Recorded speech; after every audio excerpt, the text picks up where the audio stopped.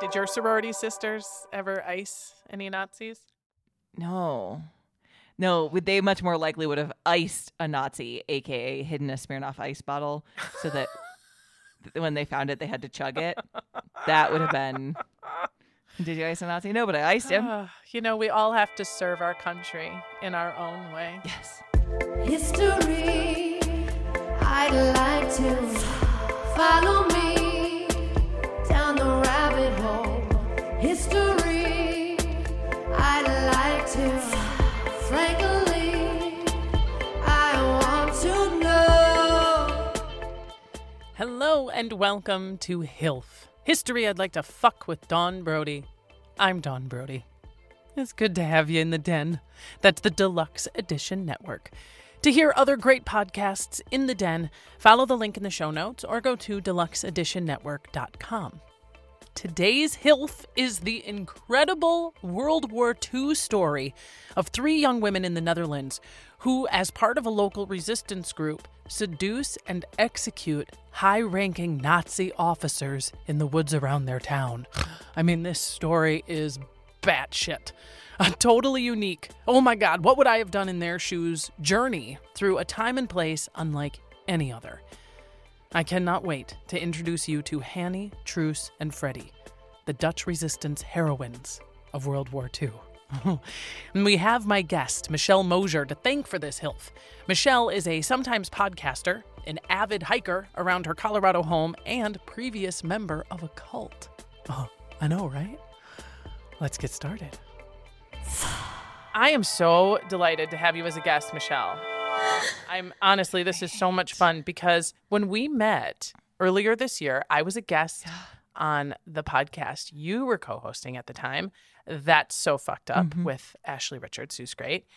And you and I had just met. Like, I was a fan. I love that pod, and I had listened to YouTube banter and stuff. But I didn't know that you were a member of a cult, and you just kind of, or had been. You dropped it. You were like, "Oh, hi, yeah, I'm Dawn. I'm Hill. Oh, yeah, I listened to your pod. Okay, I've listened to your pod." And then, like, as we were talking, you were like, "Oh, just real quick, yeah, no, I was a member of a cult, or grew up in a cult, and we didn't have time." For me to be like, hold, what cult? How long? What happened? And you don't have to give me all of your life story, but I am desperately curious to know what happened. It's a little less saucy than it sounds, but essentially from ages like 12-ish to 18, I was deeply involved in a Pentecostal evangelical church. But it was the breed of church that was a speak in tongues, lay hands on people, publicly slut shame, 20-something-year-old youth pastor talking to a room of mixed-sex high schoolers about masturbation and the evils of, dilling yourself. Dreams from the Lord. God, when I was like 14, my friend's 18-year-old older brother told me he had a vision from God that we were going to get married one day and live in a yellow house with 2 children. Wow. We put on a Halloween play every year that depicted like people dying and going to hell, and had people dressed up as demons dragging us into hell, and and then afterwards had a very dramatic altar call where the pastor went up and told everybody about how it was going to be their fate if they didn't, very like turn or burn. Yeah, it was just like a. I got to be honest with you. It sounds very emo and exciting. Why did you leave? I can't see a reason to exit this party. I left. I went to college. I actually went to Christian college my first year, and I think getting out of that, like, oh, but this is the cool kids, it was very like appeal to teens, like early 2000s youth group. We'd go watch the boys skateboard in the parking lot after service, and I think getting out of that bubble, even into a very similar different bubble, was enough to kind of snap me out of it and see, I was looking at my college experience where I had a curfew and we couldn't, like, boys and girls couldn't be in the same dorm room except for like 2 hours a week with a lot of supervision and just all these things. And then I'm watching my friends who went to traditional colleges and universities just like not even like partying. I mean, yeah, I did party, then joined a sorority, so there's my second culty experience. But I'm seeing them all experience life, and I'm realizing that the viewpoints that I'm being exposed to are so narrow. Yeah. And I was like, if I make it 4 years here, I'm gonna see like this much of what the world has to offer. And so I started looking at other schools and living my life and tasted my very first sip of vodka, and everything changed after that. Oh, das vidanya, huh? That stuff is good. Yeah, I left vodka in college. Me and vodka had a nice relationship, and then we broke up because I just realized it goes down too easy. It sure does. But you got through all that, and now where do you find yourself? Are you still a person of faith? Did you pursue your degree? Where did you end up? So I ended up transferring to Western Michigan University in What's Kalamazoo. What's the mascot? The Broncos. Go so Broncos. It's very convenient that I moved to Denver. Oh, yeah. That's nice. Keep all your hoodies. Yeah, it's just the horse faces the other way. Confuses people. See, and if people are looking at you in the rearview mirror, they're everything's like, fine. The Broncos. She's doing it. Yeah, very. I would consider myself, if this were my Hinge profile, I would probably put spiritual. Cute. I love astrology. I love the idea of like manifestation in the universe, and if only because I'm a control freak and I just like to think that the world isn't just random and that I have some ability to, control the things that come into my life. But yeah, not religious anymore by any means, but respect people who are, as long as you use that as something that brings you joy and happiness and comfort, and not as an excuse to hate other people or Word. You currently live in Colorado.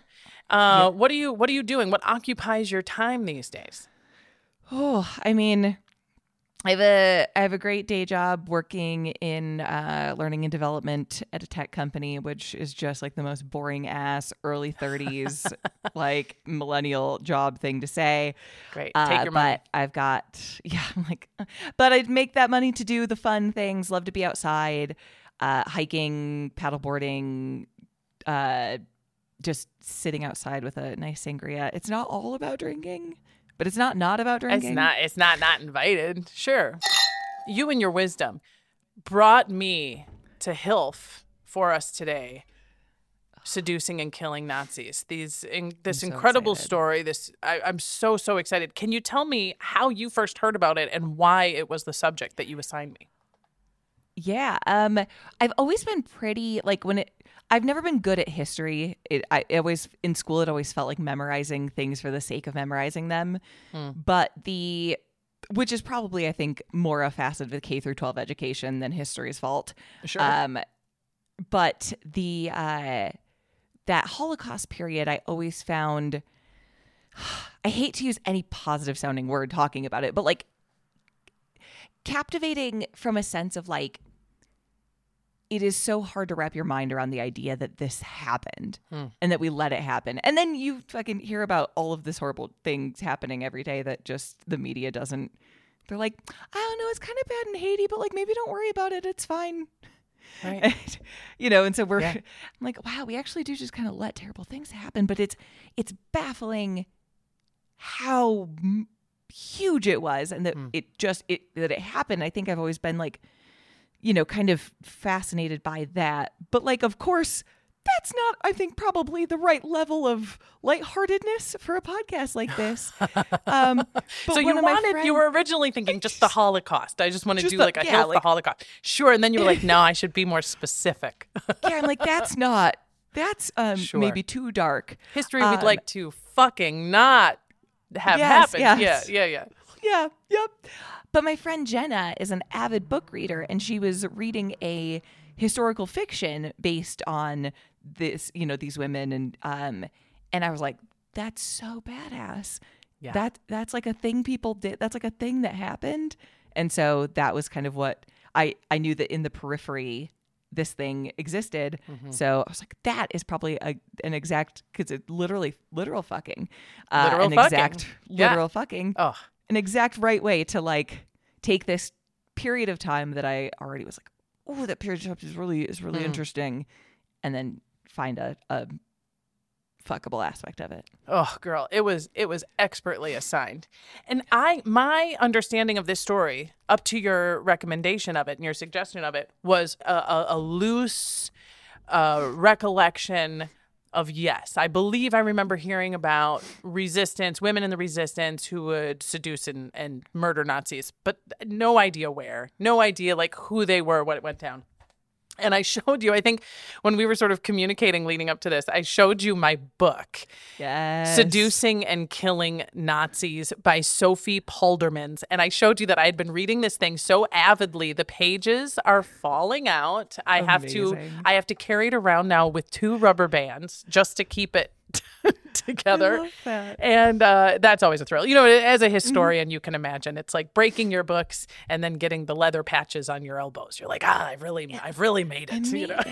Yeah. I will get you a pipe for Christmas. Oh. To really fully complete the look, I think, of a true historian. Exactly. Yes, and I have one long straggly hair that continually grows out my chin, which it's not quite the beard I'd like to be stroking, but it's up there. It's a facsimile.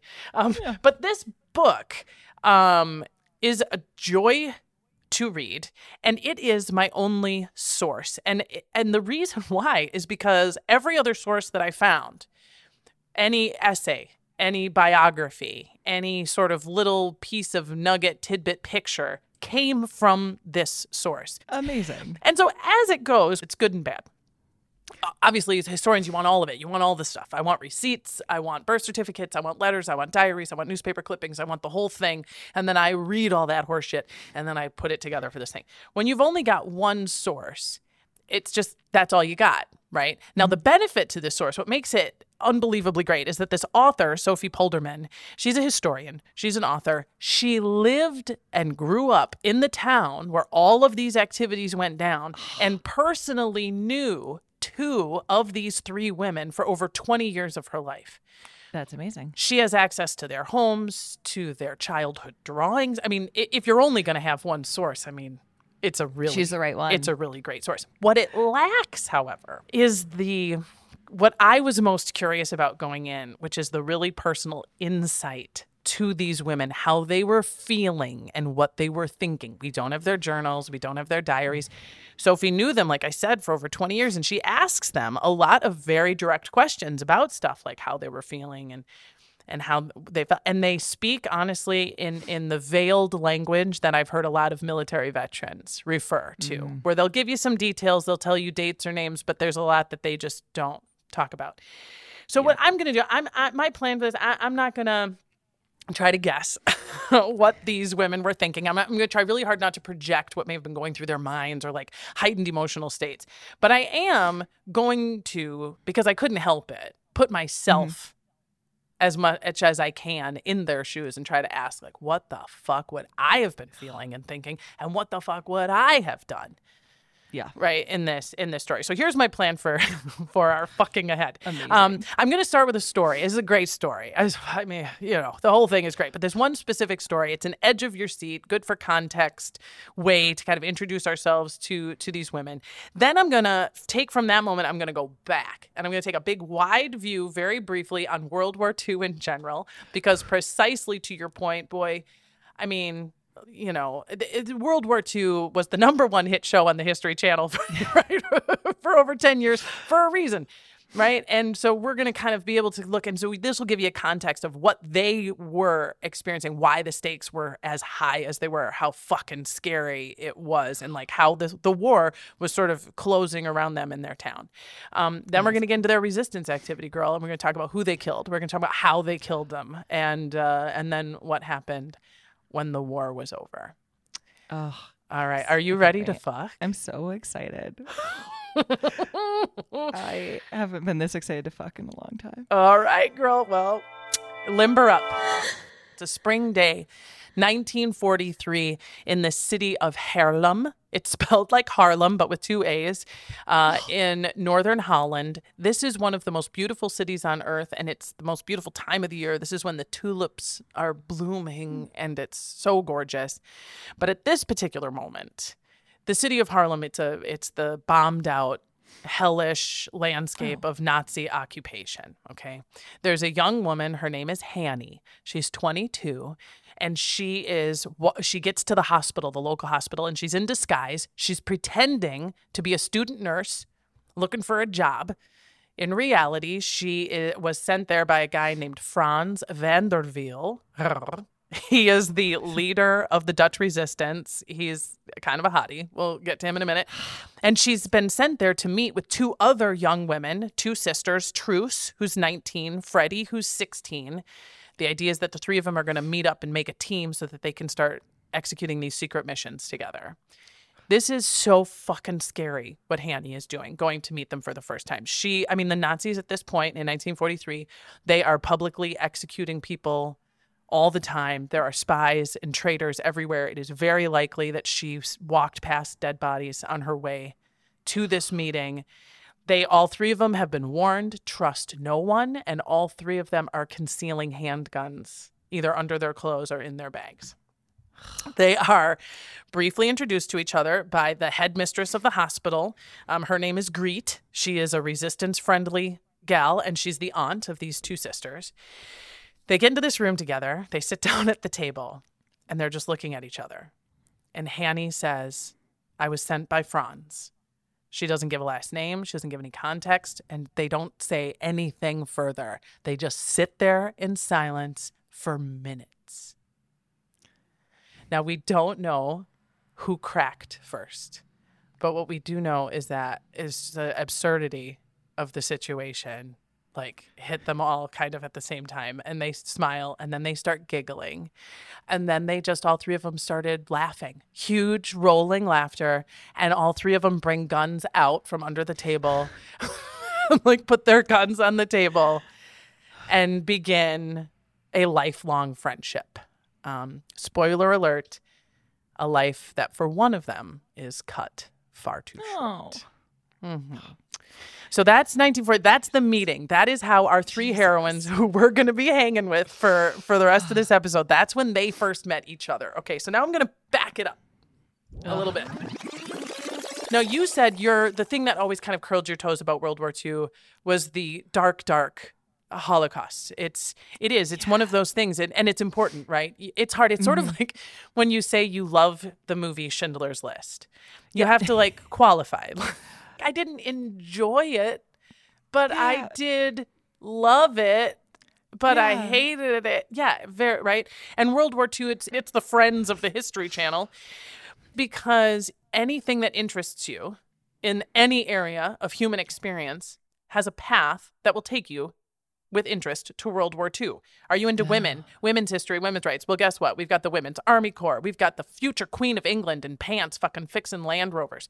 You want racial history? We've got the integration of the Army and the horrible segregation. We've got the Tuskegee Airmen. You want science? Well, welcome to the Manhattan Project and nuclear weapons. You want dark history, concentration camps, the attempt to eliminate a race of people from the face of the earth. Oh, you were Saving Private Ryan. Take me to the trenches of France where I can get into serious military strategy. No, never mind. I want a tropical setting. I'm going to go to the South Pacific and hang out. I mean, it's huge. It's everywhere. Which is why for this, you take your lens and you want to just go super tight, and you're just zooming in on this enormous landscape of fuckery, down to this little Dutch village. So what I want to do is kind of go through super broad strokes of how the onslaught of World War II felt to these three women before they're holding guns on each other in the middle of a bombed out hospital, right? Because they didn't get there overnight.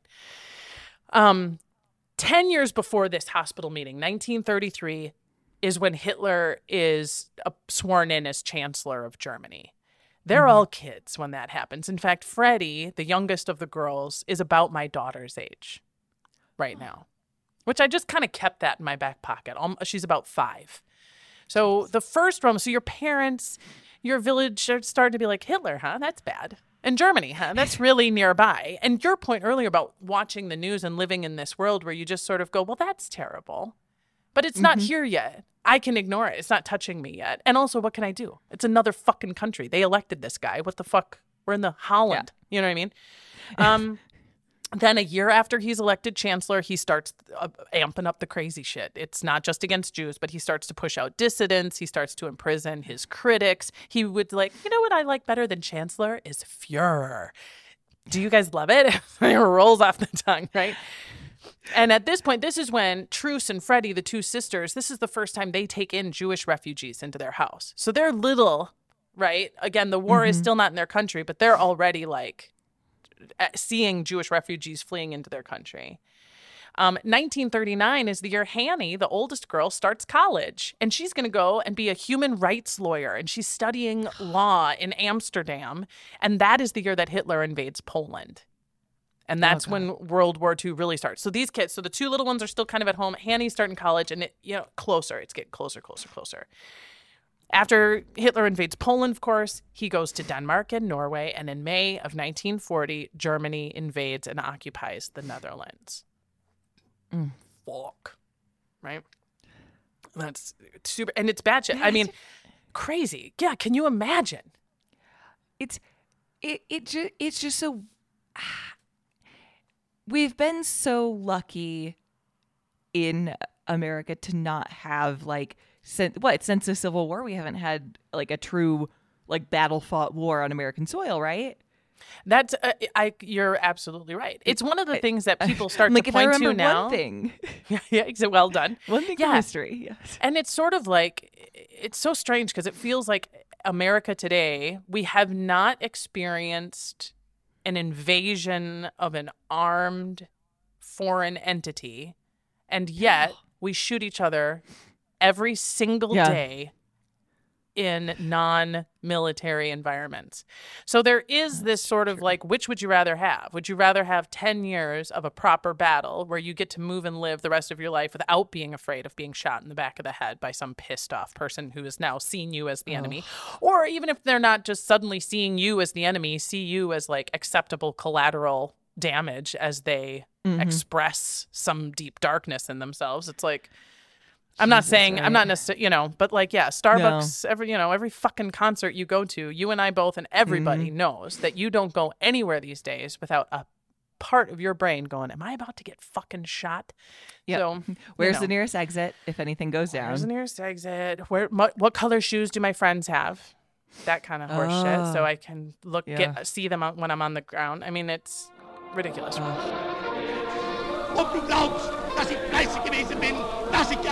So your country's invaded, and this is like, it's bad shit. I mean, Germany invades, the Queen and the royal family and the entire government fuck off. They're gone. The Dutch army capitulates. So you're a citizen of the Netherlands, just like, right? Crazy upheaval.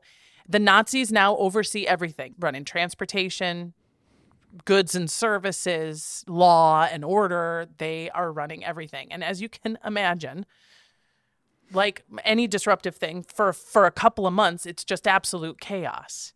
But then something happens after a couple of months, no matter how fucking crazy it is, which is everybody starts to ooze into something like normalcy. You're just trying to get...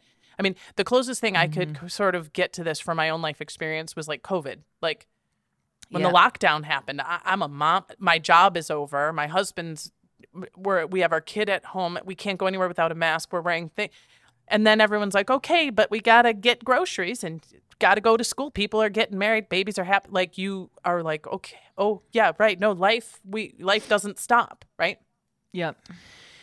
So if you're Jewish, of course, there's no like, how are we going to get through this? Because you've probably already been arrested or deported to a concentration camp, or you are in hiding, but not immediately, right? Because when the Germans invaded, they didn't have, frankly, the manpower and the infrastructure to flex the worst parts of the Holocaust at the very beginning.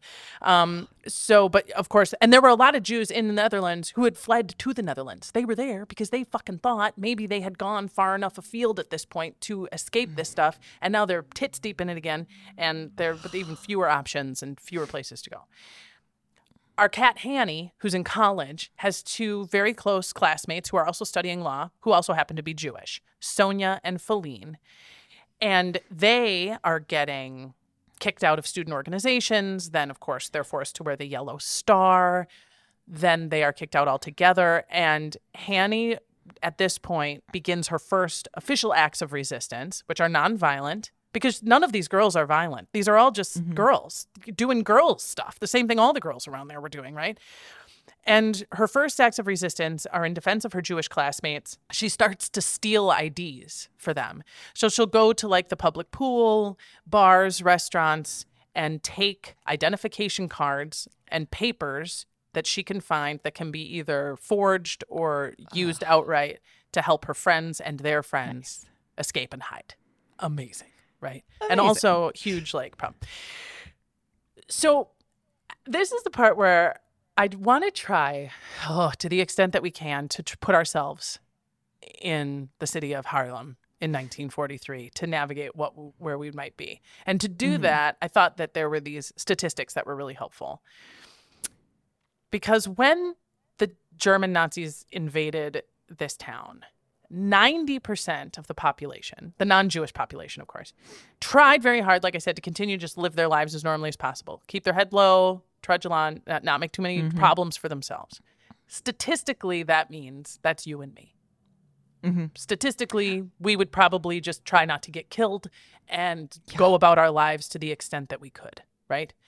5% of the population jump into the cesspool. Fucking assholes, right? Just let me point out the Jews and blow you, mein Führer, right? Just collaborate with the Nazis and do everything they can, for whatever their motivation is, they're in, right? And then another 5% of the population that resists and actively resists. And there's several different ways that you could have been actively resisting during Nazi occupation. Starting with just reading, writing, consuming illegal news, right? Because of course you're like, what the fuck is going on in the world? And if there is, are the Americans going to get into the war? Are there liberators right on the gates that will affect how I work? Who could I get help to? All of that stuff, any of that strategic planning comes with information. So of course the lockdown of information is one of the first things. Then you could hide people. You could be housing people in your home. This shit's going to get you shot, right? Yep. You're not shooting anyone, but you're definitely breaking the rules and you know the consequences. And then there's the actively, violently participating, killing people, blowing shit up.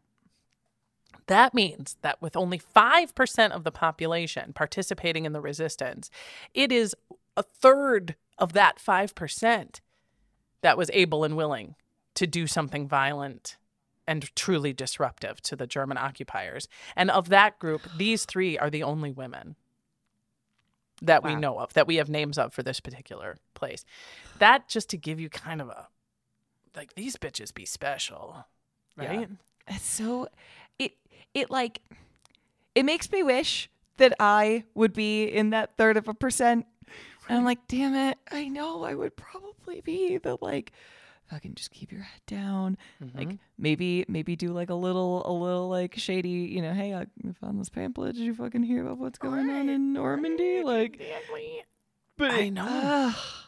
And you have to know you're seeing it too. Like you're seeing, it doesn't happen immediately, but it also doesn't take long to see a German and SS officer just grab someone, put them against the wall and shoot them. Yep. So you and I are sitting here I'm drinking this delicious bubbly water with a little watermelon flavoring in it. Oh. I have the temperature in this room set to exactly what I want. And I'm sitting crisscross applesauce, just wondering what I would do. And I'm still I don't know. I think it might be too scary. Yeah. I'm starving. I'm hungry. My child's in danger. And I have to step over a dead body of someone I know. I don't know. But for a lot of people, that makes you bolder, braver. People say, I don't know why, but yeah, I got stronger, braver. What I was supposed to do actually became very clear to me in that moment. Man, yeah. But her classmates, this is interesting. So she's going to college, Hanny, right? And I told you 90% of the people are fucking, I just don't want, I would just like to survive this if I can. But then in February of 1943, the students are forced to sign a declaration of loyalty to the Third Reich. Oh. And 80% of the student population chooses instead to drop out. Wow. I thought that was so interesting, right? And such a You know kind what? of like blunder on the part of the Germans, maybe. Yeah. Because like a lot of people, I think, are willing to be like, I'm going to go home. I can hate you in my head, and I don't have to say I hate you. But if you actually made me say I like you, I can't. That's a bridge too far. Like, I can't do that. Mm-hmm. And college kids are this perfect storm of like, speaking in very broad generalizations, because everyone has different backgrounds and experiences, but like they haven't had to make these huge decisions that have had huge detrimental effects. As an adult, we've all done some shit that we're like, oh my God, I did that and it turned out horribly. Right. And now I have to think about these big decisions. You're so bold at that age because you feel this protection level still of like, well, I'm not really an adult yet. Right. But like I'm enough of an adult. You're independent enough to be emboldened, but you feel protected enough to just embolden you further. So it's like it surprises me, and also I'm like, nah, you know what? If I think back to college and myself and the kids I knew, like that probably would have been the exact time that we would have been like, no, fuck you. I'm not signing that. Right? I'm my own person. I know, right? And in so many cultures and so many times throughout human history, a student population has been a driver of revolution and reaction and change. And I think it might be exactly the point you're making, because that collides at a point in your life when you're really ready for it. It's also the same age that we recruit them to be soldiers. I think, you're particularly strong. You are particularly personally invested with how the future goes, and you're expendable to your elders, right? Yeah. I just thought that was such a fascinating reaction though, that they were like, I'm good. Sign this declaration. Fuck you. I'm out. Nope. Amazing. You can't make me. And it's also kind of, at least for Hanny, and I suspect for some of the other students, I mean, all of a sudden they got a time on their hand, right? And what she uses her time for is to fuck with the Nazis. She's like, all right, I'm not going to college. That was kind of my last thing, was I was going to just try to hang in there, but fuck it. And it is at this point that she tries to let the organized resistance in her village know that essentially she's down. Right? I'm down to do more stuff. Now, they already knew who she was because she was getting IDs, right? She was participating in that sort of outer ring I mentioned of like transporting newspapers and consuming radio and finding IDs for people and stuff. The other thing that women who were involved at the resistance at this point were often assigned to do was simply escort people because they were less conspicuous. So use their sexism and their understanding of gender roles against them, right? And if you are a sweet young thing holding a child's hand and just walking along and singing, they'll probably leave you alone. And that was how they got a lot of children in and out of safe houses and in and out of various places, was because they were just less likely to be stopped if you were with a girl. However, not always. And because these women are escorting children, they are seeing so many of these children murdered. There's stories all three of these girls had prior to their really violent interaction. A kid on the back of her bike and they're riding and the kid gets shot. Trying to take kids on a boat and the boat overturns and the kid's drowned. So at this point they were like, I'm really glad we were able to help as women. We are unique, but I can't watch any more kids fucking die. You know what I'd rather do? Kill these motherfuckers. Right? Yep. And so that is sort of her pitch. Right? So the resistance in this particular city is called the RVV, and they're like, all right, Hanny, you want in? Here's your first assignment. Shoot and kill a high-ranking Nazi SS guard. He's right over there. Here's a loaded gun. And she is like, right, okay. She takes a few deep breaths. She walks up to the guy. She puts the gun to him, and she pulls the trigger. Click. Click. Dude turns around, smiles at her, and says, you've passed the test. Oh, it was all set up. Oh, thank God. Right? Oh, thank God. I know. At first you're like, oh, thank God. And then you're like, fuck you, fucks. Right? But this was, how else are they going to do it? I mean, how else do you know if an average person who's not a soldier is going to be able to walk up to someone and kill him? How are you going to know if you're going to be able to do it? You're not going through basic training. You didn't get a fields test with a weapon. You're not in a cohesive unit learning formations and commands and how to move through a trench or how to know where to go when there's bomb. She doesn't get any of that shit. Her soldiering is, can you walk up to a motherfucker and kill him? Oh my God. Yeah. So she gets the job. Yeah. right? Well, and good. Well deserved. Oh, right? Maybe LinkedIn wouldn't be such chaos right Right. now. LinkedIn is like, we're sending you a package. Yes. We'd like Follow you to the get on Zoom. instructions inside. Exactly. Truce and Freddie, they had a super unique childhood in that they were raised by a single mom. Like, whoa. Their dad was kind of this handsome Rolling Stone who, rolled on out of town a few years before the war. And they're poor and but they're confident, they're educated. And they, as I mentioned, were taking in Jews into their house to hide them as early as 1934. And this is a big deal because it was illegal in the Netherlands to hide Jews. And they were poor as fuck. They lived in a worker's house. When they took this Jewish family in, they all gave up their beds and risked getting in huge trouble and gave what little they had. And again, this is long before the Germans occupied the Netherlands. They were already making these choices, right? Mm-hmm. Their mom is printing illegal newspapers in their house. And this printer is like loud as fuck, right? And they have to do all of this stuff to like shut the printers down when people are coming by. And the girls are writing like pro-resistance slogans on the walls and stuff. They're 14 and 16 when all this shit starts and goes down. It's so badass. I know, it's so badass, right? But because of this, because they're already dangling their beautiful little toes over the edge of like, we dig this stuff, they get a knock on the door.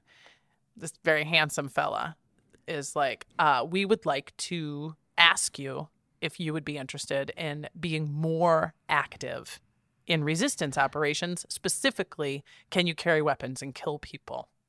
Like, let's not mince words here. Man.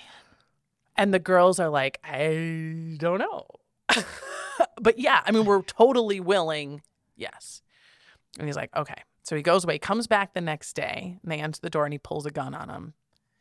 And he says, you were sold out.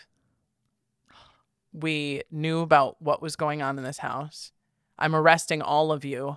And we know that you are hiding an old Jewish man somewhere in this neighborhood. You tell me where he is right now, or I'm going to kill you and your mother on the spot. Oh, my God. Not only do these two girls not say where the old Jewish guy is, they start to kick and hit and scream. They go after this guy so hard that they almost miss him saying, it was a test. It was a test. It was a test. Can you imagine? Oh my God. So they don't give up the old Jewish guy, and they're like run into his gun as what they probably thought was going to be their last act. Oh my God. Right? So he's like, they get the job. He leaves like, fuck this job. I know. He's like, Jesus Christ. I don't know why our army isn't recruiting these sluts. Like, fuck. They will kill people. Like, I'm in danger. I am hurt. I am scared. Totally. And so these girls are like, yeah. And the mom at this point is like, we're printing newspapers, hiding people. This is a very different road to hoe than, right? And she doesn't know exactly what they're going to do. And what she says is, I know I cannot stop you. They've already asked you and you've already said yes, so I know I cannot stop you. And the resistance says, we will never tell you anything about what they're doing. You'll never know. For your safety and for their safety, you will know absolutely nothing. And the girls do say later that they're glad of that because their mother would, even with her feelings, would never, ever have let them do what they were going to do. And what they're going to do is what you and I will be discussing when we come back from the break. This podcast is part of the Deluxe Edition Network. To find other great shows on the network, head over to deluxeeditionnetwork.com. That's deluxeeditionnetwork.com.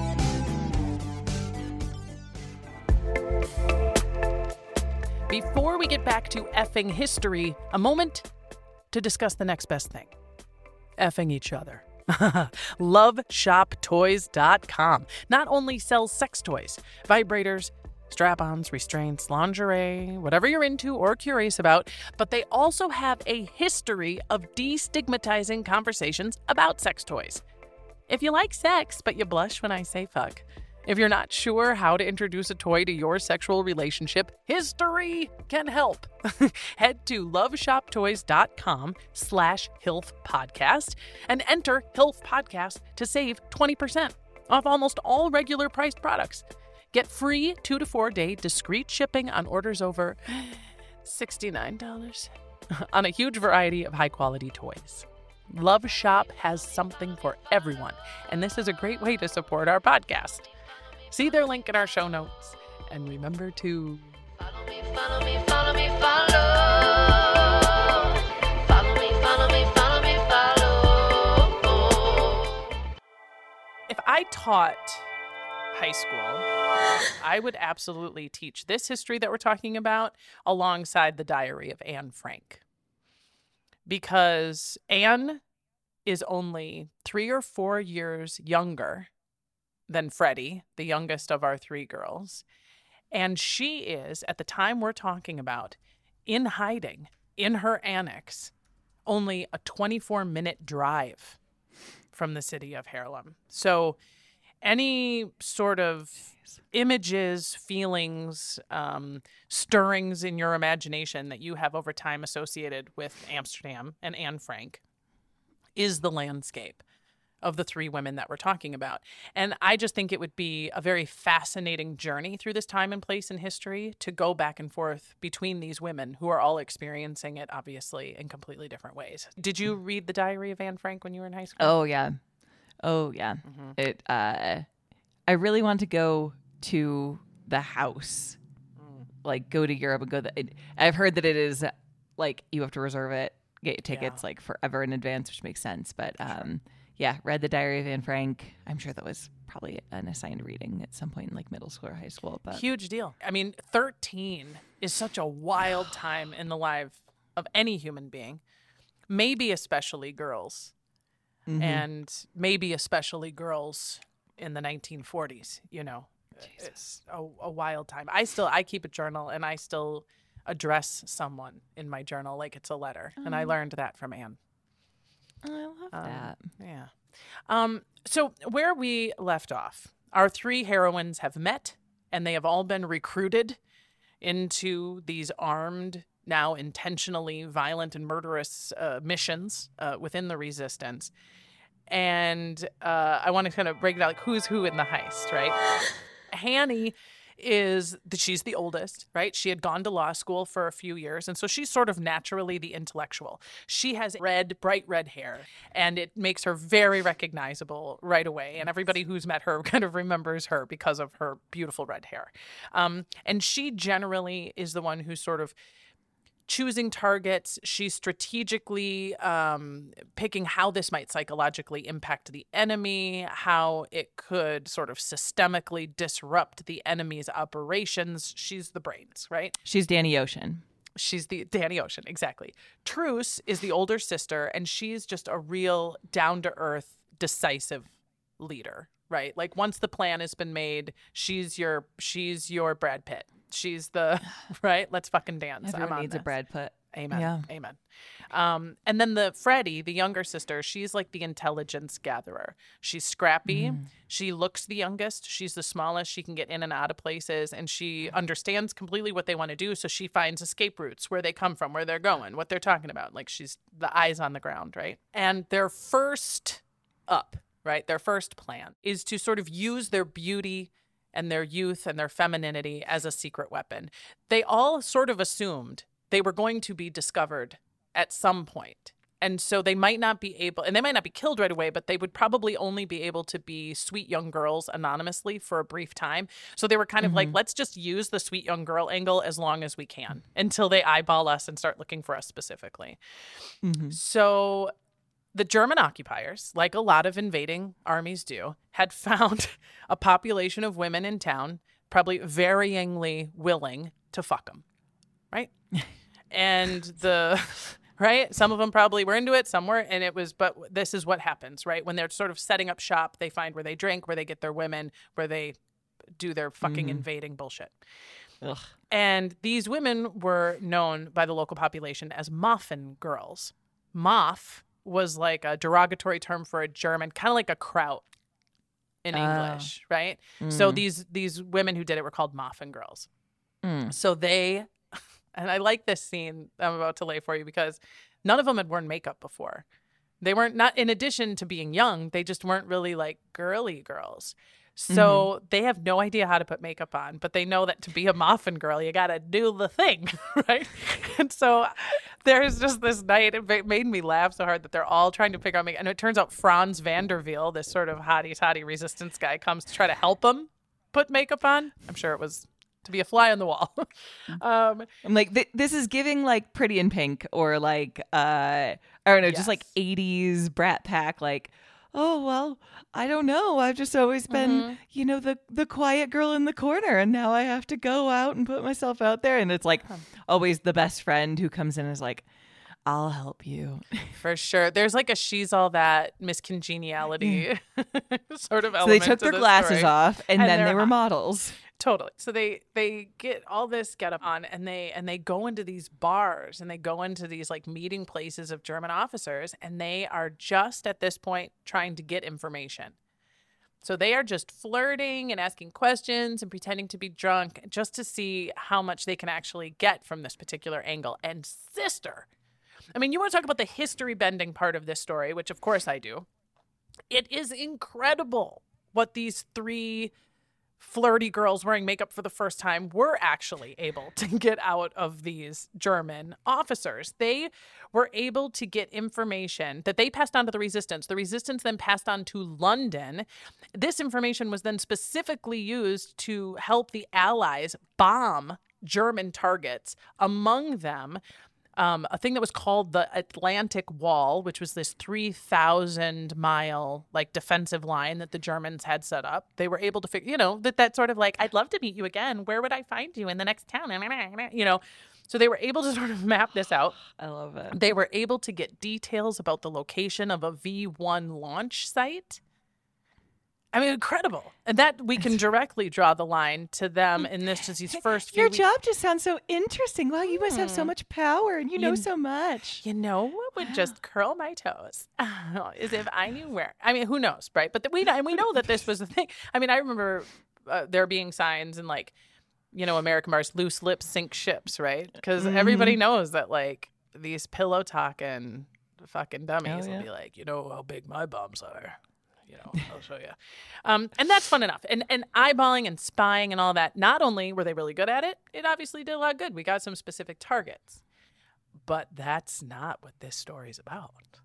No. This story's about them killing these fucks. Ugh. And this is their first blood. Okay. Yes.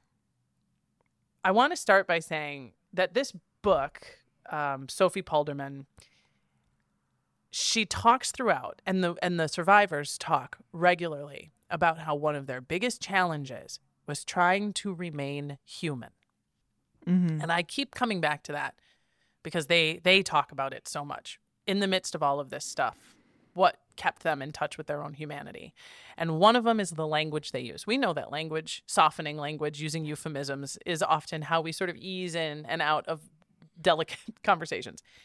They do not say execute. They do not say assassinate or murder. Every reference is phrased as liquidating a target. Oh. Even in hindsight, even when they're being sort of casual with each other, they say liquidating the target. And the first target that they chose to liquidate is a German SS officer, very high-ranking. Truce, the oldest sister, dresses up as a Moffin girl, meets him at like a hotel bar, and entices him to take basically a romantic stroll with her through the woods. Now, the good news is, in the resources that I've read, it doesn't sound like they had to endure so much as like a fucking kiss on the neck from these fucking assholes. Okay, all right? Good. Spoiler alert, they're all dead before their dicks come out. That's great. As they should be. As they should be. This particular setup, the idea is that they're just walking along, and while they're walking, Franz is going to walk up and shoot this guy in the back of the head. Oh, nice. Which is nuts. Because just think about that. This is their first time, right? And Truce knows, I'm walking with this guy, and at some point, Franz is going to walk up and shoot him in the back of the head. She can't look nervous. She can't obviously be looking around. She can't be giving him any clues, obviously, and she doesn't know when it's going to happen. And what I'm hoping, what I would be hoping if I was her, is that this fucking asshole is saying something like, you know, my favorite thing about killing Jewish children is when the fucking gun goes off, you can be 100% like, fuck, like, yes, right? Yes, that guy deserved it. because they aren't making out, they aren't holding hands. He can't have his arm draped over her. So that means that the only way for her to really make this work is to keep him talking, to be casual, to be sweet, to be intimate. And that means that he very well may have been talking about how much he loved life or his family or his hopes and dreams. And, you know, you can only imagine. This, though, is what the book says. This is the quote from the book about this moment. Despite her nerves, she played her role perfectly, and Franz succeeded in liquidating the officer. Nice. Period. Very, very cut and dry. Very cut and dry. So what happened. That's what it was. So they do this bit with seducing these guys out into the woods, and one of them shoots them, or Franz comes up and shoots them while they're walking. They then hide the bodies, right? And they strip them of their uniforms, and they use the uniforms to make disguises for other people. Oh. But obviously, at some point, the Germans get wise. They're like, where's Carl? Like, what's fuck? He went for a walk with these girls. And so they realize that they have to start, like, changing things around, right? Mm-hmm. And we know that they are taking turns. Freddie will sometimes do the execution. Truce will sometimes do the execution. Franz will sometimes be there just to transport the bodies because they have to get the bodies out of the way. Otherwise, they reveal the location. In any event, it becomes easier for them to do this. And there's probably a lot of reasons why. Like anything, you do it a couple times, it gets a little easier. Mm-hmm. But also the Nazis are upping their atrocities every day. Yeah. Right? And this one incident in particular left a mark on me. Truce, the older sister, is talking about how she was riding her bicycle through town one day. And they were frequently seeing, as I've mentioned before, the Germans just sort of pick people up, put them against a wall, shoot them, arrest them, beat them to death, leave their bodies there. It was awful atrocities all the time. But one day, as she's going through town, she sees an SS officer killing a baby. He's smashing it against a wall while the father and the sister are just standing there screaming. Oh, my God. And she walks up and she shoots him on the spot, murders him. And she said later, that was not an assignment, and it absolutely could have exposed me and had me murdered, and I've never regretted it for a second. Isn't that incredible? Because part of the discipline and part of the difficulty of being in the resistance was kind of that you couldn't do stuff like that. Yeah. Right? Because you couldn't risk exposing yourself. You couldn't risk being taken out of, this incredibly intricate chain of espionage. And in that instance, she was like, I killed that motherfucker because I could, and I would do it again. And I would do it again. Nazis. I hate these guys. Hanny, our redheaded gal, she is working very closely. In addition to working with Truce and Hanny, she's working with this guy named Jan Bonkamp. I will show you pictures. Jan Bonkamp. He is a really compy bon. Also, heads up, I'm not kidding. In this one chapter alone, there were 7 Jans. I started circling them every time I saw a guy named Jan. I started circling it just to be like, oh my God. And you got Jans up the Wazoo in the Netherlands at this time. But this Jan Bonkamp, he's cute. He's married. He has a family. And lots of people think probably he and Hanny be fucking. They were working closely together. Why not? You know what? I hope they were. I gotta be honest. I hope they were. I like to think, the Star Wars, the Rogue One? Yeah. The prequel to A New Hope. That's kind of how I picture it. Like, there's sparks. You kind of want them to be fucking, but they're in the middle of war. You got to focus. There's not a lot of time. You gotta pay attention. Totally. And these two, they're working together closely. They're planning together, and they're liquidating individuals, but they are also particularly focused on destroying infrastructure. So they're trying to blow up electrical grids, generating stations, train stations, just fuckery. Just make it hard to be here as a Nazi. And they find, and they do they go as a loving couple. You see the movie Inglourious Bastards? I just watched it for the first time on my flight to England, actually. I was like, oh. Great. I love that movie. I like Quentin Tarantino, and then eventually I have to admit that I fucking love Quentin Tarantino, actually, and I like these alternate history movies. I think they're great. And this, I don't know if it's a coincidence, but they, Jan and Hanny, dress up as a loving couple and go to a movie theater that is used as a propaganda Nazi officer hangout spot. And their whole goal is to blow up the theater and kill all the Nazis that are inside. They don't. Their bombs are discovered and don't go off, but they do escape and are not Oh my gosh. caught as the ones who planted the bombs. But these two are having some deep cinematic intrigue around every corner, right? And they're also liquidating targets. The first guy is a Dutch confectioner named Piet Faber. He is a fucking neighbor of theirs who's just turning in Jews left and right, taking German money and just selling out anyone who's doing anything around him, and An asshole. total asshole. So their general bit is they ride up on bicycles, kind of moving slow. Again, a man and a woman together don't draw as much attention. She shoots first. Then once the target hits the ground, Jan does the second shot to ensure that they're dead. They do it in June of 1944 to a police officer named Regut. They know he's paranoid because he knows he's a hateful fuck that everybody wants to kill. And so he is packing 2 guns on him. So they ride up on him on their bike. Hanny shoots him, hits him. But as he's going down, he pulls one of his guns and shoots Jan. Regut dies, and Jan gets arrested. Oh no. Hanny runs to Truce and Freddy's hideout and is like, fuck, right?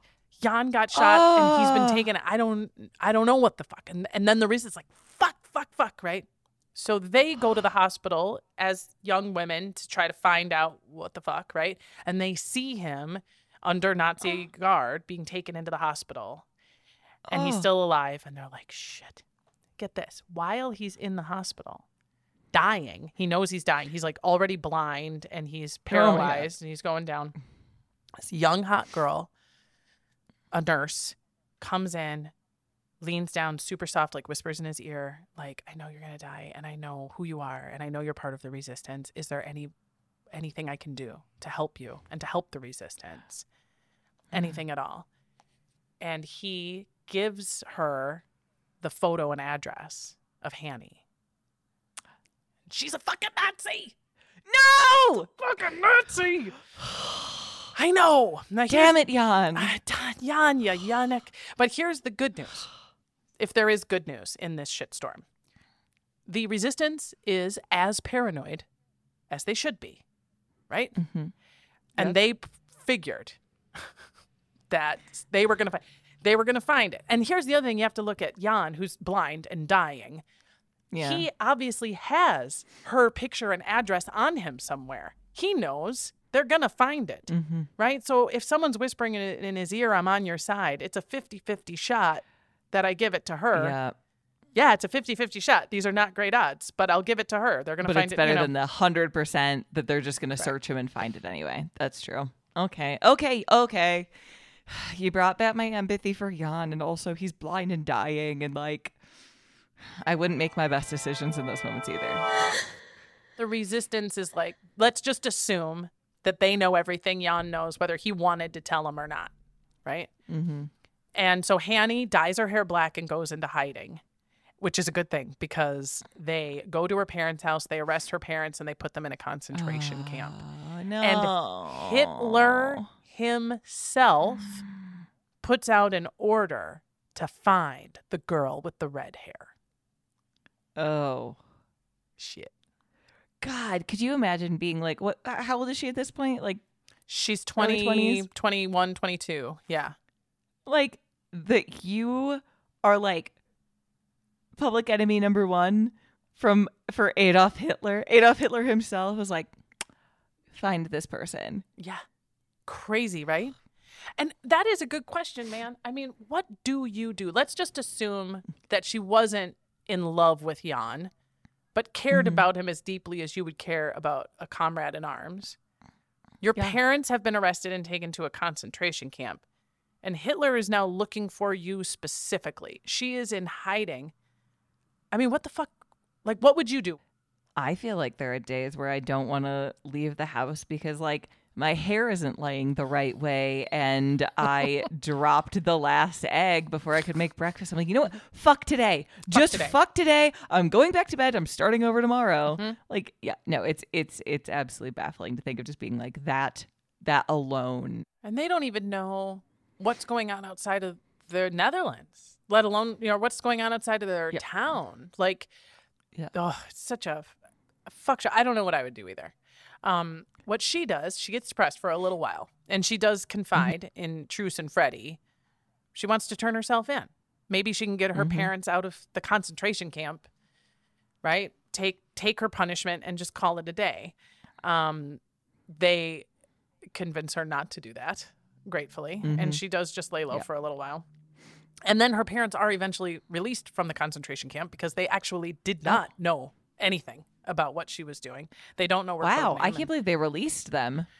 It's also because they'd have to take care. I mean, if you're not going to execute them, if you're not just going to kill them outright, and you're just keeping them, then it is an expense for the German government to just hold them there. Yeah. So you're not in the concentration camp. It's not exactly a picnic to be home, because in July of 1944, Hitler does amp up the atrocities. And there's a reason why. This is, for your context, it's a month after D-Day. Right after it's a month after we invaded Normandy, and so the Allies are starting to gain ground, and there's a little bit of hope out there that maybe the Allies are actually going to be able to pull this one off. And he's starting to lose his mind. And Hanny, at this point, even from hiding, has a little bit of cautious optimism, and she's still writing to her former Jewish classmate Feline, and she says in this letter, "I will still try to save the debris from my old self, but that probably isn't possible anymore." Oh, and my I God, thought that that's was a My Chemical Romance lyric in the making. I agree. That is, I will agree. still try to save. Read it to me debris. one more time. I will still try to save the debris from my old self, but that probably isn't possible anymore.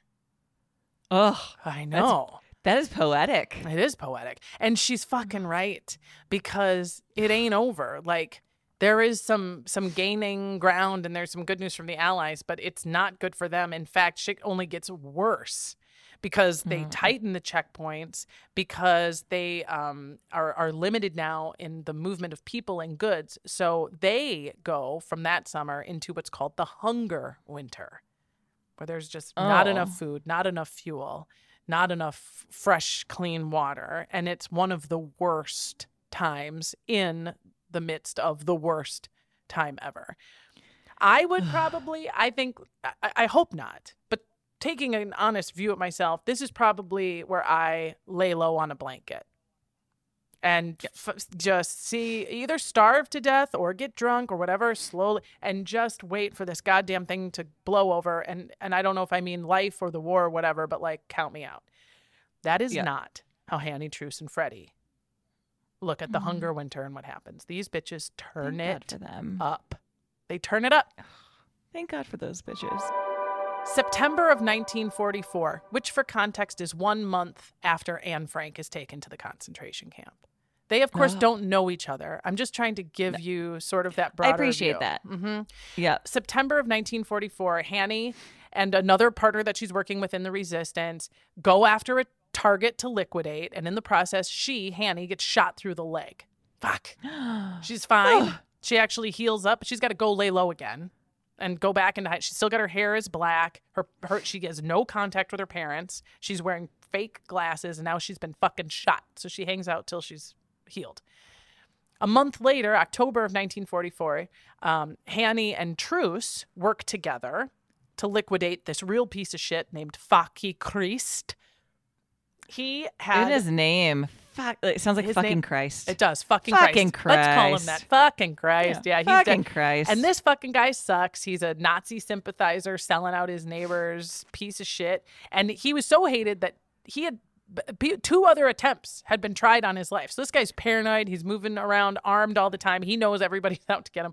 Hanny and Truce finally see him. They coordinate. They're riding up on him to pull their guns. And before they can pull the trigger, 5 shots fire up. Bat, bat, bat, bat, bat. Another resistant cell executed him before they did, at the exact moment they were about to pull the trigger. Amazing. And which I think is incredible. 10 prisoners, however, are taken out of prison and executed as retaliation. Oh. So the Germans have now responded with every time they pull one of these tricks, they execute at least 10 to 12 Oh my God. people in retaliation. And to prove that it is retaliation for that act, they usually would commit the executions on the same spot. So take the prisoners out to where fucking Christ died and make sure they die there just so that there's no confusion over what this is, right? Okay, but realistically, were they ever going to let those prisoners go? Probably not. No. Probably not. But does It's that like, comfort you yes. at night? You know? No. But it's like, come on, Hitler. You were gonna kill them anyway. You're just killing them sooner? Like, Yeah. It shows that they don't have much left. March 1st, 1945, Hani and Truce disguise themselves as workmen, where male disguises. If you go to our Instagram, you can see photographs of them in their various disguises. Some of them are actually really, really good. And they liquidate a guy named Wilhelm Zirkzee. And 2 days later, 15 men are taken from prison and shot in reprisal. Jesus. 2 weeks later, March 15th, Hani and Truce work together. Oh, wait for this one. Hani and Truce work together to liquidate this fucking guy. He's a men's hairdresser, and he has been kind of giving spa days to all these SS officers and just dishing, selling out.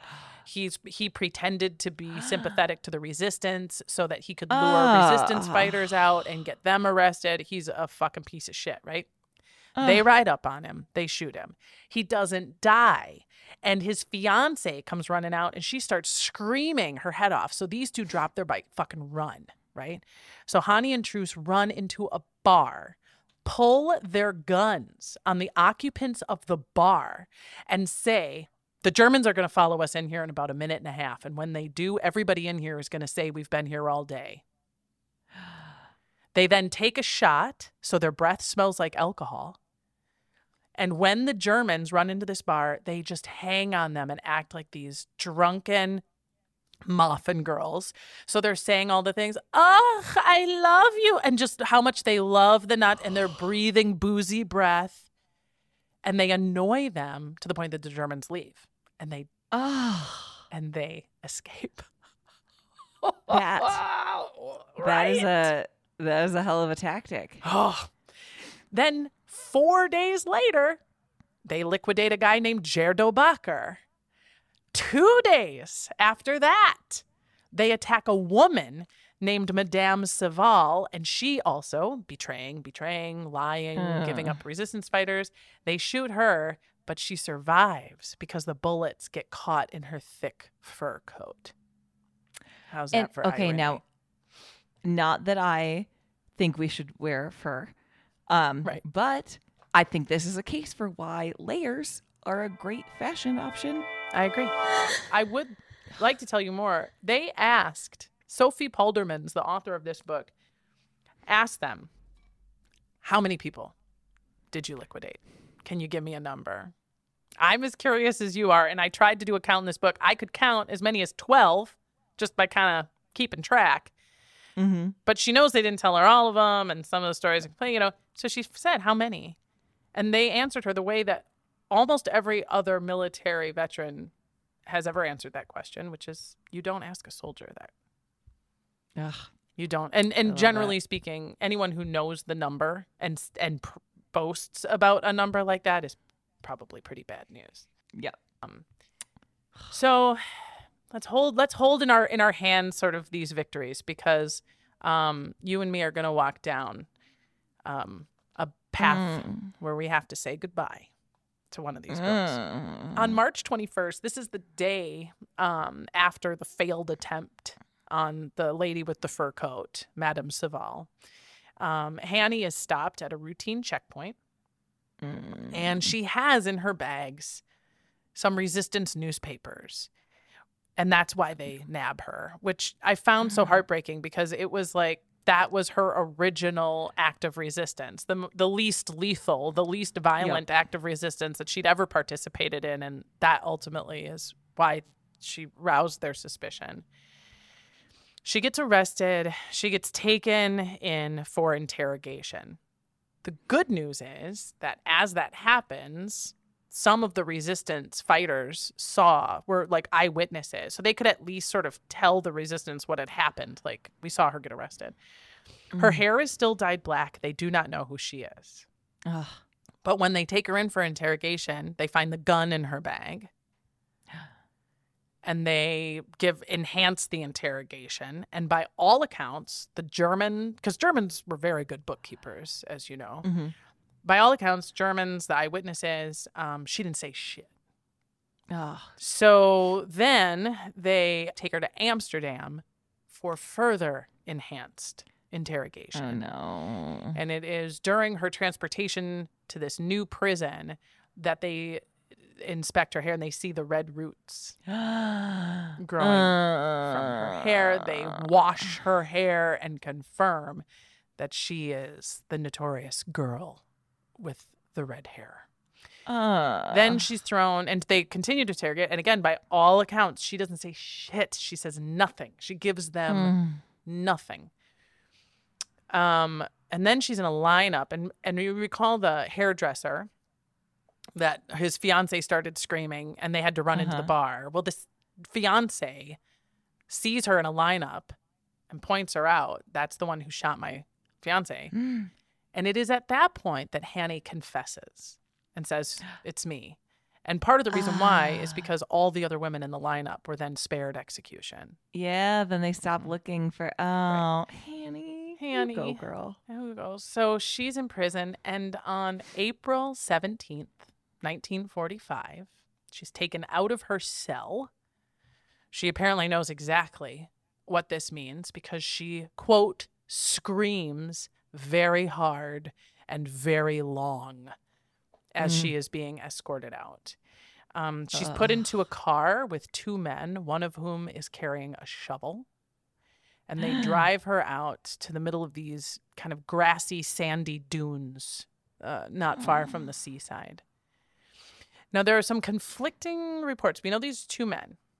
We don't know who shot her first, but we do know the first shot hit her but didn't kill her, like grazed her, because she says, "You idiot, I shoot better." Oh, God, I love her. And it's a machine gun that ultimately ends her life from the other person. Oh, yeah, that'll get you.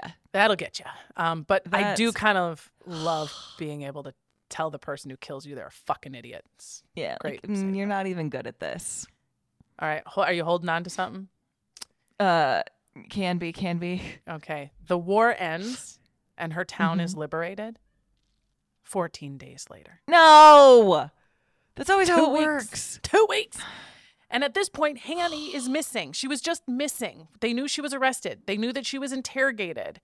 And Truce and Freddie are so convinced that she is going to be released from the prison by these handsome Canadian liberators, by the way, that they go to the prison with flowers to greet her. And it is at that point that some of the other inmates say how loud and hard she was screaming. There was no mistaking that she had been taken out and that where she had gone. They excavate those dunes after the war, and they find the bodies of over 400 resistance fighters. Oh my God. Hanny is the only woman. Oh. They do take her remains and give her a very celebrated proper burial. And the Queen, when she returns, gives this huge tribute and this huge send-up to Hanny. She does get memorialized in her town. On the one hand, of course, I'm reading this book, and I'm so sad. I love these women. I'm inspired. And I'm so sad Hanny's dead, and I'm so glad that Truce and Freddie have survived, and the war's over, and I can feel that lifting of like, oh, it's over. And then I thought this book's going to end with so watch out for Nazis, the end. And that's not how this story ends. Because after the war, Truce, she marries another resistance fighter. They have 4 kids. She lives as a visual artist. She's a sculptor and a painter. She actually builds the bronze sculpture that memorializes Hanny that is still standing in the center of town. It was revealed in the 80s. It's very cool. She lives into her 90s. Her younger sister, Freddie, also gets married and has kids, lives a nice, quiet, secluded life out there in the Netherlands. She talks about the war even less than her big sister. She also lives into her 90s.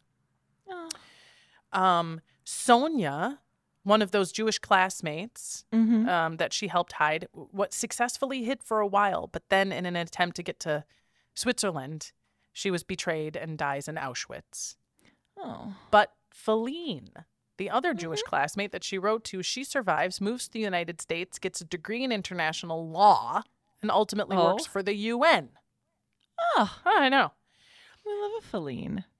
And this is a question when because when I'm doing my HILF, I talk to people about it, because I can't shut the fuck up about this stuff anyway. And so I'll be like, did you know there were these 3 women? And the question that people ask all the time, you may have had in your head already, is, where's the movie? What the fuck? It would Why make an am I amazing learning? movie. Amazing, right? It's so amazing, so cinematic. And it's complicated, right? And it's complicated for several reasons. One, because this is a very personally conflicted situation.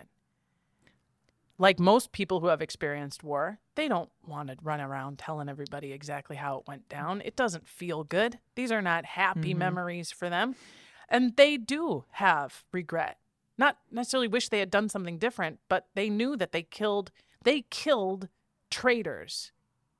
But those families loved them and were also their neighbors, right? The families of the people they executed.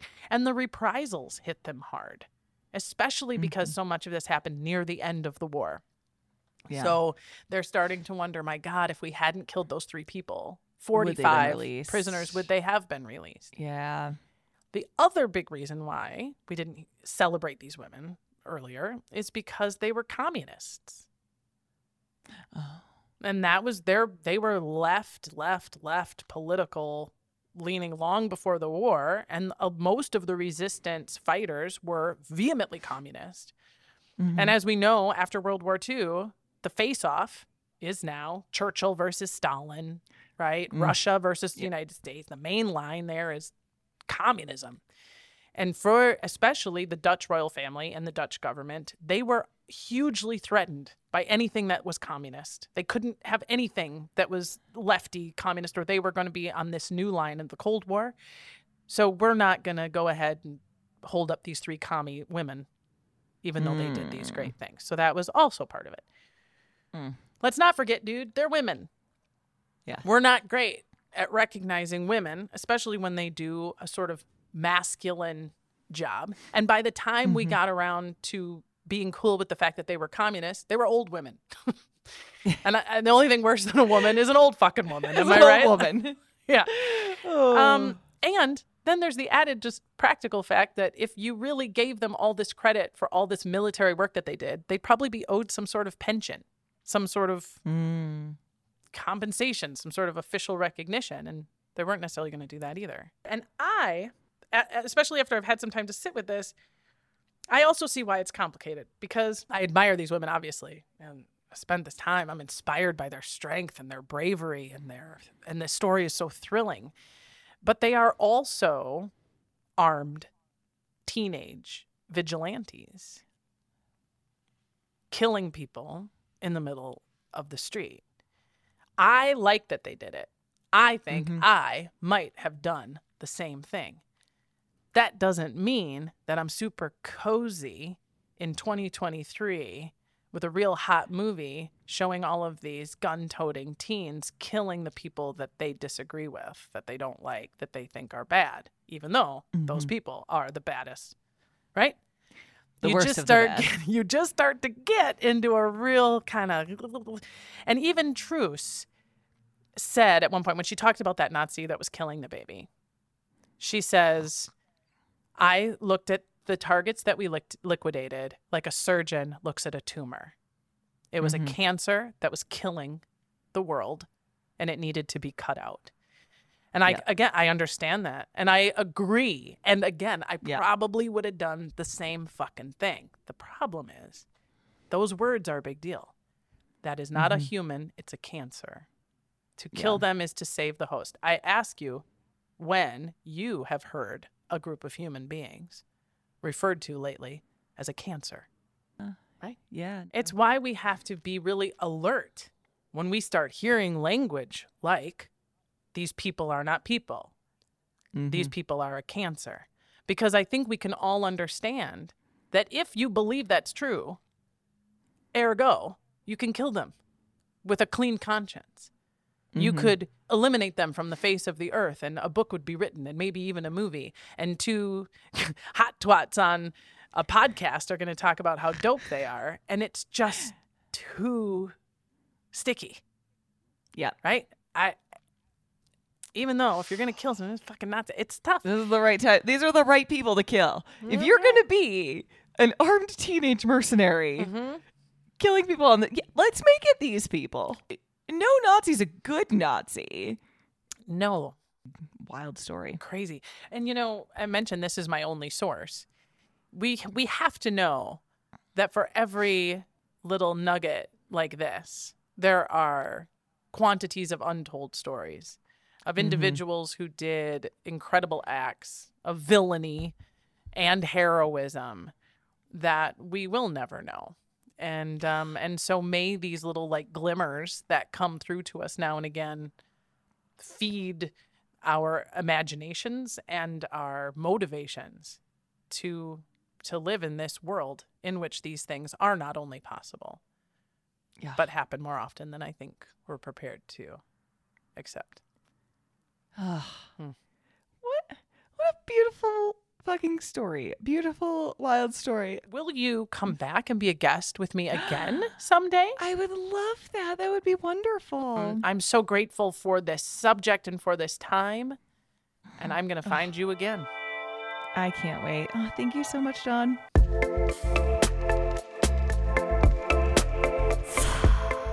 Oh, Michelle Mosher. Am I right? Now, I usually tell you to go follow my guests or get tickets to their shit, but not this time. Michelle took a deliberate leave from social media and is probably right now just somewhere sitting in nature, unbothered by likes and shares and reviews and whether or not you enjoyed the sound of her voice. Which, duh, of course you did.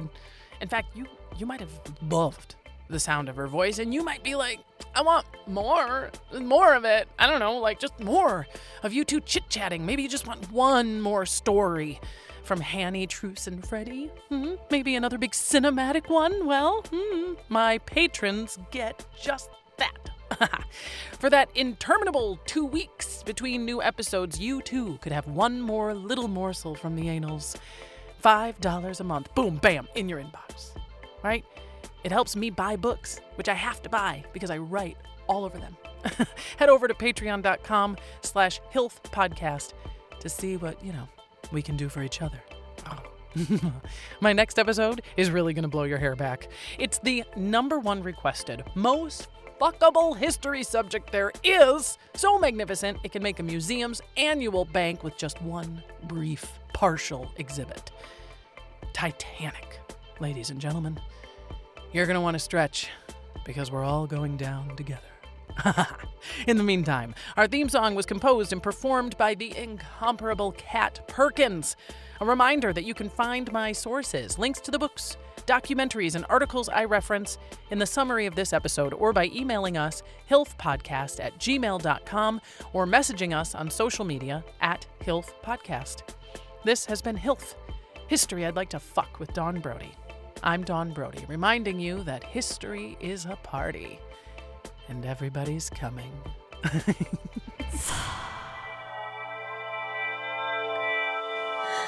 Hello, darlings. Helen Shepherd here, host of the Hollywood Reveal podcast.